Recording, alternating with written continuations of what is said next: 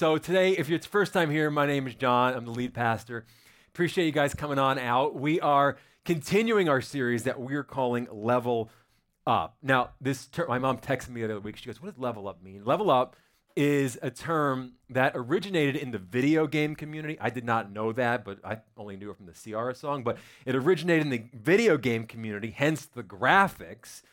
But recently, this term has kind of gone mainstream. And it sort of means like taking control of your life back. Leveling up is about kind of changing the way that you think. It's a shift in our mindset so that you can become a better version of ourselves. Now, why are we talking about leveling up? Just before Christmas, and Adam talked about this last week, Gallup released a brand new poll that reported that mental health in America is at like an all-time low. And it's a fascinating report. You can Google it and read it for yourself. But the TLDR, the too long didn't read, says that 31% of Americans now describe their mental health as being excellent. That is the lowest in 2 decades. It goes on to say that more than 1/4 of American adults are now seeking help from counselors, therapists, psychologists, and psychiatrists. And while it's great that people are getting the help they need, it's a shame that number is so high. Now, 31%, you hear that and you go, all right, that's low, but how low is that? It really doesn't mean much to me. Well, just prior to COVID in 2019, when this question was asked, 45% of Americans rated their mental health as being excellent. You go back to when the question was first asked in 2004, and 51%, over half of Americans go, yeah, things are great up here. Everything is excellent in terms of my mental health. So that's like a 20-point drop in almost 20 years.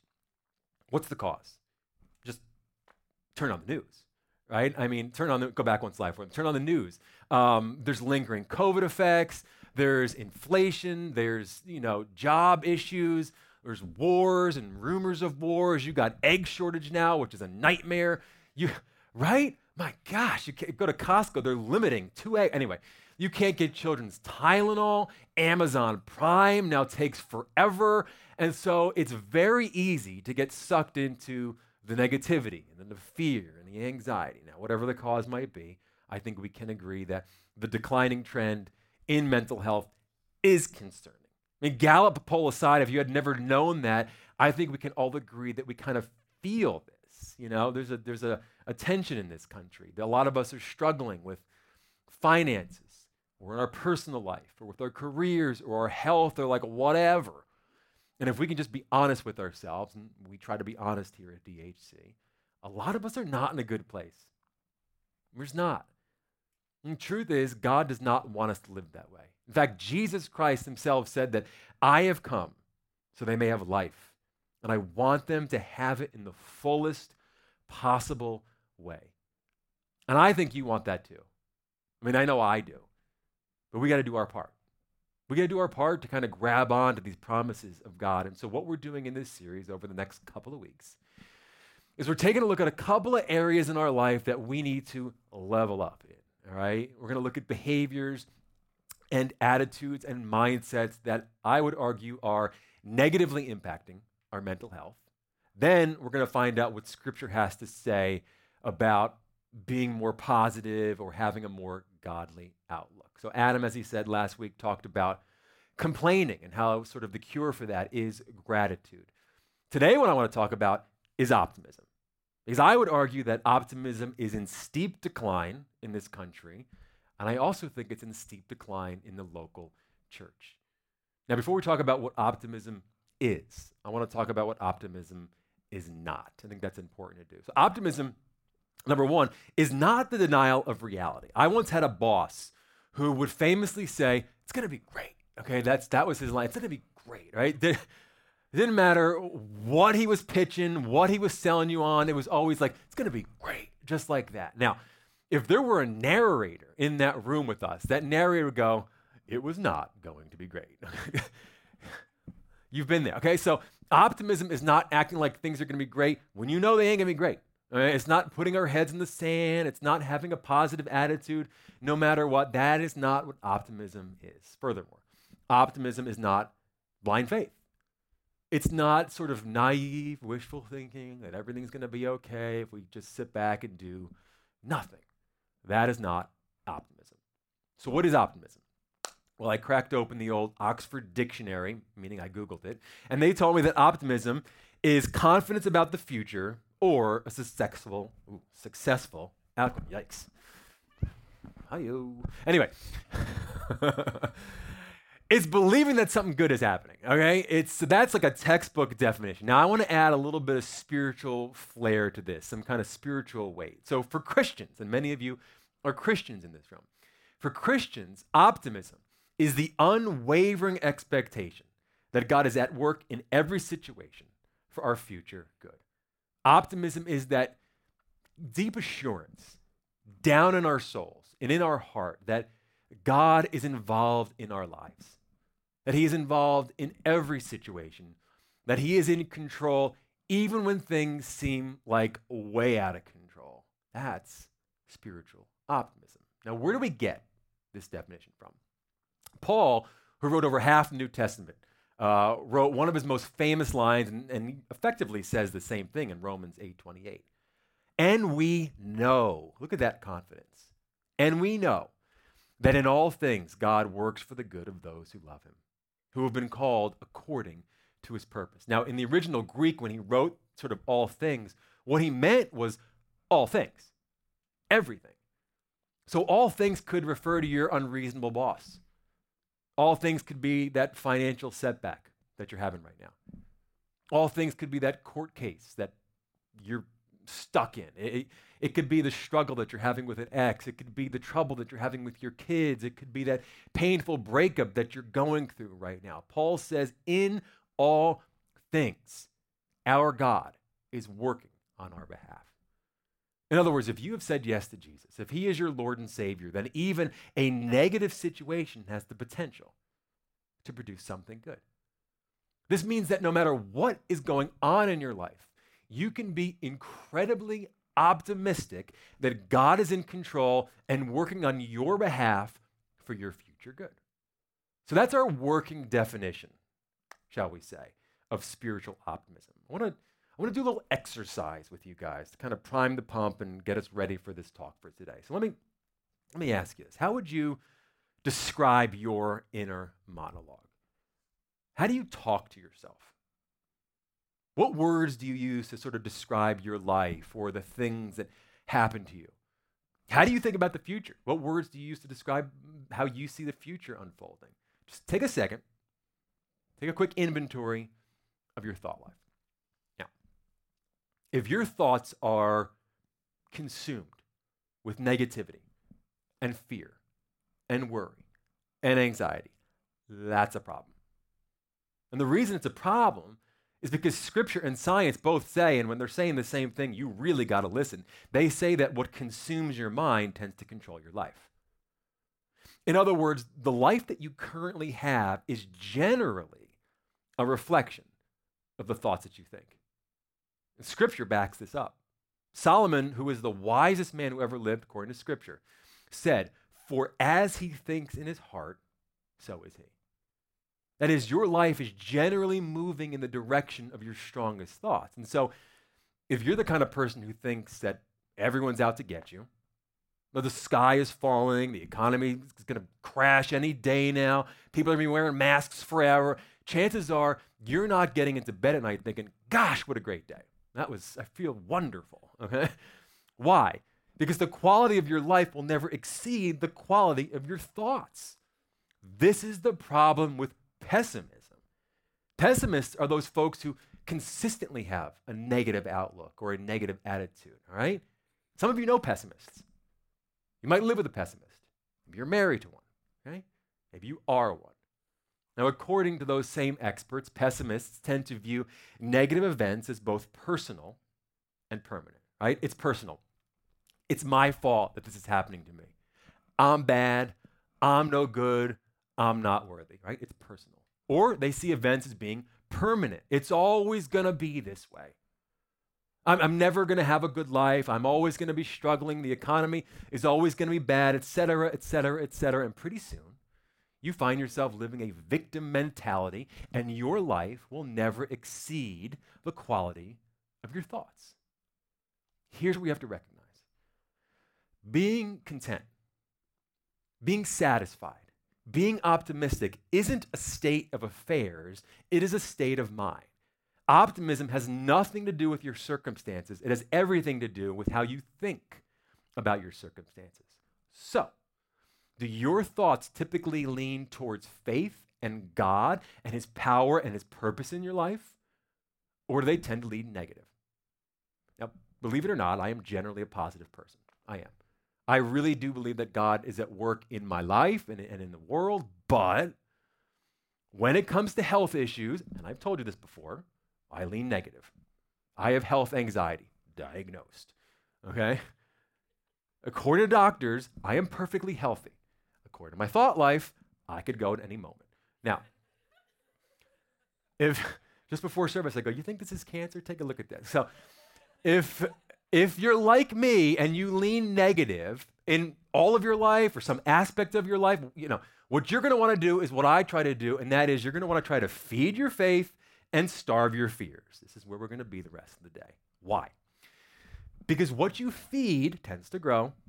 What you starve tends to die. So for me, I want to try to starve those voices that are trying to rob me of potential joy, and I want to feed those things that are going to help my faith grow. Now, how you starve your fears, it's going to look different for you because we all got different things going on in your life. Maybe for you, it's turning off the news, right? Or limiting your access to it. For me, it's not Googling symptoms, even though I still do it, okay? You're going to want to starve your fears. But you don't want to just starve your fears. You got to feed your faith as well. One of the best ways to simultaneously starve your fears and feed your faith is to read the Bible, to meditate on God's word. Now, here's the key. The point isn't just to read through it, okay? The point is to get into Scripture so that Scripture gets into you, so that it penetrates your heart, so that it starves your fears, so that it feeds your faith. Over the last year, we talked a ton about reading the Bible, daily if possible, right? So what I want to do for the remainder of our time is I want to show you real time how to read the Bible, how to open up God's word and just meditate on it so that it changes your heart and renews your mind and feeds your faith and starves your fears. So I figured let's just start with Romans 8:28, the verse of the day, right? It talks about the power of God in our life. Now, here's the thing with this verse. Paul didn't write this in a vacuum, okay? He didn't just sit down one day at his desk, bang this one out, call it, that's great, and leave. This is part of a larger letter. Romans is 14 chapters, I think. Don't quote me on that, okay? Now, when you meditate on God's word, it is best to read the verse in the context in which it was written. So we're not going to read all Romans today, but I do want to go through just chapter 8. And what you're going to see is that you actually have many reasons to be very optimistic. So let's start at the beginning to see what God has for us. Paul writes in the beginning of this particular chapter. So, now there is no condemnation for those who belong to Christ Jesus. That'll shift the way that you think. For so many of us, we can't let go of the past. We allow our past sins and failures and mistakes and regrets to define us. What Paul is saying here is because of Jesus, you're a new person. Who you were is not who you are. Everything you've done because of what Christ did on that cross and in that tomb has been forgiven. You've been given a new life. You've been given a clean start. God has forgiven you. It's time to forgive yourself. That'll starve your fears. That'll feed your faith. And so we keep reading. And verse 6 jumps out at us. So letting your sinful nature control your mind leads to death. But letting the Spirit control your mind leads to life and peace. This is what we've been saying. What controls your mind controls your life. So what controls your mind? I mean, if you did an inventory of your thoughts and didn't like what you found, maybe what you need to do in order to level up is ask God's Spirit to renew your mind, to help you think good thoughts about God and his power and his purpose. And you feed your faith and you starve your fears. We continue reading. Verse 18 touches our hearts. I consider that our present sufferings are not worth comparing with the glory that will be revealed in us. Just read that. And let that read you. Let that wash over you. Let that penetrate your heart. All of our present sufferings and hardships, all of these things that we hate, that we endure, that are just so painful, Paul says, cannot be compared to the shining greatness, another translation puts it, that God is going to give us. Now you hear this and you read this and you might pause and wonder, well, what does Paul know about suffering? How did Paul suffer? I mean, this is all well and good and you crochet that on a pillow and it's wonderful, but like, here's the deal. I'm suffering badly. Does Paul have any idea what that is really like? Now, luckily for us, Paul tells us.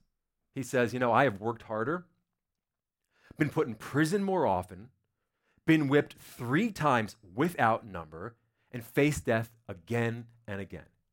5 different times, the Jewish leaders gave me 39 lashes. 3 times I was beaten with rods. Once I was stoned with rocks. 3 times I was shipwrecked.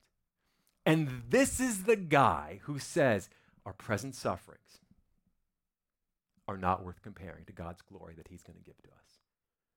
Here's why this is so important. Paul acknowledges his hurt, okay? He acknowledges his suffering. He doesn't stick his head in the sand. He doesn't pretend like it's not happening to him. But because of his faith in a good God, he puts a limit to the oh, woe's me.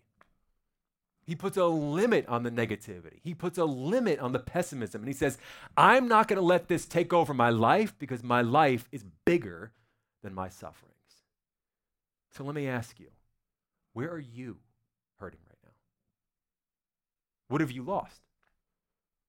Where are you experiencing hardships? Is it a loss of a job?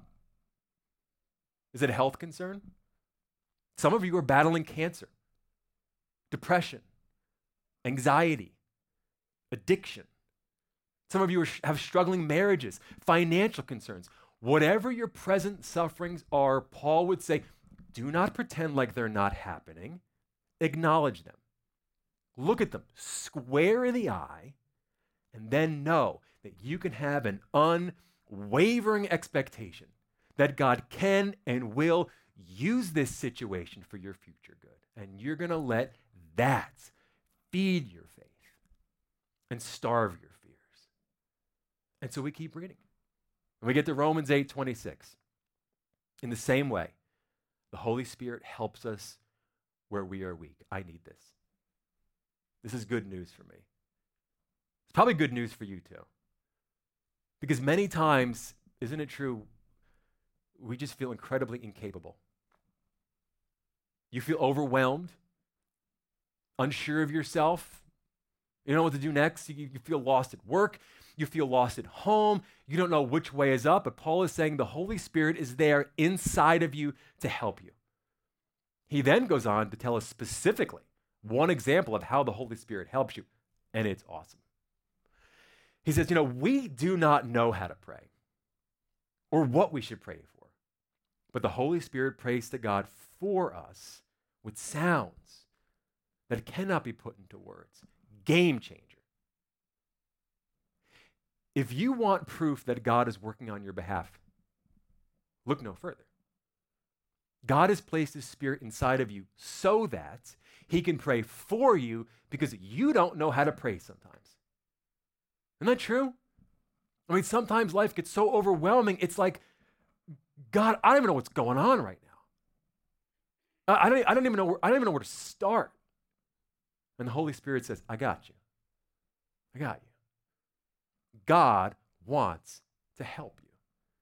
Now, people will say all the time, and maybe you've said this yourself, God helps those who help themselves. Except God never said that. You're not going to find that anywhere in the Bible. The Bible actually says God helps those who need help. Thank God. He helps those who are weak and broken. He helps those who cry out to him. So if you are hurting right now, who is God? He's your comfort. If you're confused, he's your guide. If you're discouraged, he's your hope. If you're anxious, He is your peace. If you are weak, he is your strength. And so we feed our faith and we starve our fears. Then we finally get to the verse of the day. And we know that in all things God works for the good of those who love him, who have been called according to his purpose. And I just let that sink in. In all things. In all things. In the good things and in the bad things. In the days that I love and in the days that I endure. When the doctor calls and says, it's all good. And when the doctor calls and says, it's not good. When you get that promotion and when you get laid off. In all things, in all things, in all things, God works for your good. You may not see him. You may not understand how he could possibly ever use this situation for your good, but God promises he will never leave you. He is always with you and that he is always for you. Now, this verse, I'll admit, makes some big claims about God.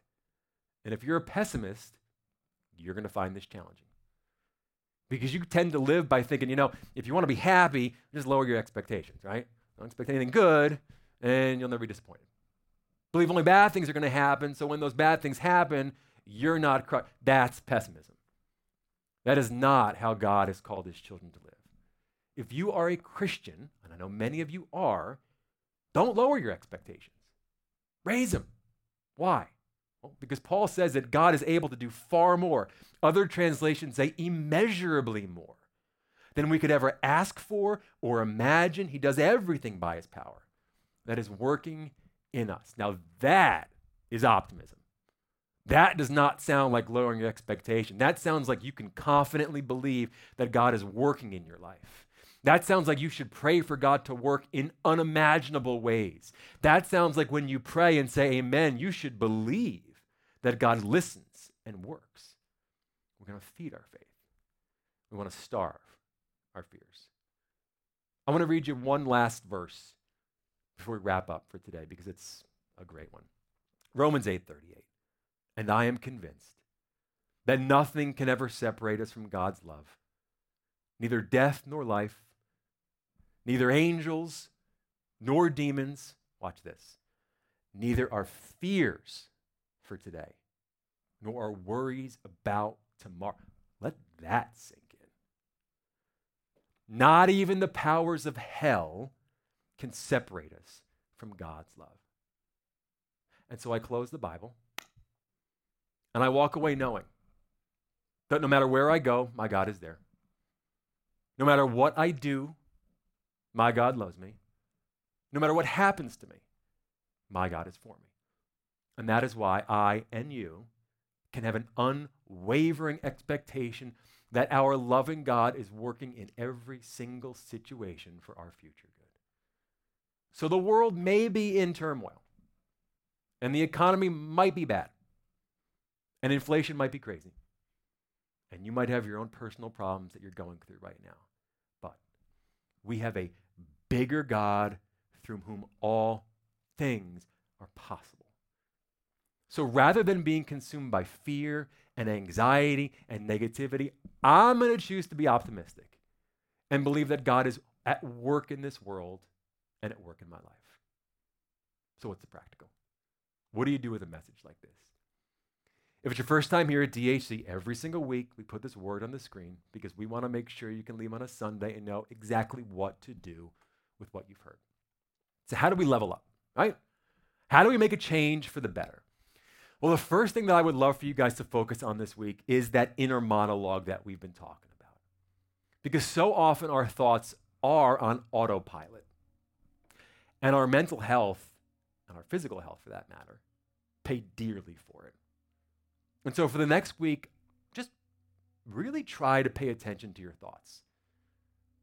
Pay attention to what you say to yourself. And if you don't like what you hear, how are you going to change the script? Some of us might only need some minor tweaks, right? Others of us, we might need a complete overhaul, like a lobotomy, all right? But like whatever the case may be, Wherever you are on that spectrum, do not forget to invite the Holy Spirit into the process. He is there specifically to renew your mind, to renew your thoughts. Ask God to help change the way that you think, and that will change the way that you feel. Secondly, I'm going to keep pushing this. Get into the Bible. Today you saw a number of reasons as to why you can be optimistic, but the truth is, if you didn't read the Bible, you'd never know those things. You can't just discern those things, okay? So if you want to start reading the Bible, and you don't even know where to start, that's fine. There's actually a great reading plan that I would suggest. It's called the Bible Recap. Take a picture of that if you want. What you want to do is just download the Bible app. I think it's called the YouVersion Bible. You're going to see a thing called Plans, and you just search Bible Recap. It's fantastic. There's also a daily podcast that goes with it, 8 or 9 minutes. People love that. It's really, really great. Now, lastly, as we close out the week on optimism, I would challenge you guys to pray expectantly. When you go to a restaurant and you order a salad, you're not surprised when a salad comes out because that's what you ordered. But so many times when we pray and we say amen, we think, God's never going to answer this. That is not how Jesus told us to pray. Pray with optimism, knowing that God listens and answers and works on your behalf.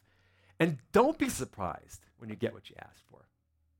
And sometimes God will bless you beyond your wildest dreams. Let me pray for you. Heavenly Father, I want to thank you for the promise of Romans 8:28. Lord, it is one of the most profound promises given to a Christian, that once we say yes to you, nothing in our life is a mistake anymore. There's no more chaos. You have taken control. And even when things come out of control, Lord, we know by that promise that you have a plan, that you are working everything together for our good. But Lord, here's the thing. Sometimes when we're in the midst of a storm, that wonderful promise can actually be a little bit painful because we don't know how you could ever turn this thing into good. But I pray that today, Lord, we would know.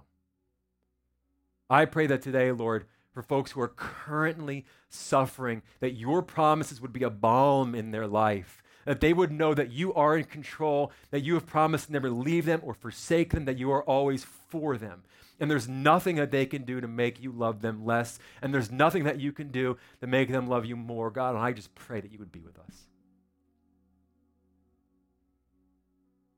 And Lord, we give you thanks for the gift of salvation offered freely to us from your Son, Jesus. We look to you for peace. We look to you for comfort, strength, guidance, God. Thank you for who you are. Thank you for being with us. Help us, God, to see the world differently. In Jesus' name we pray.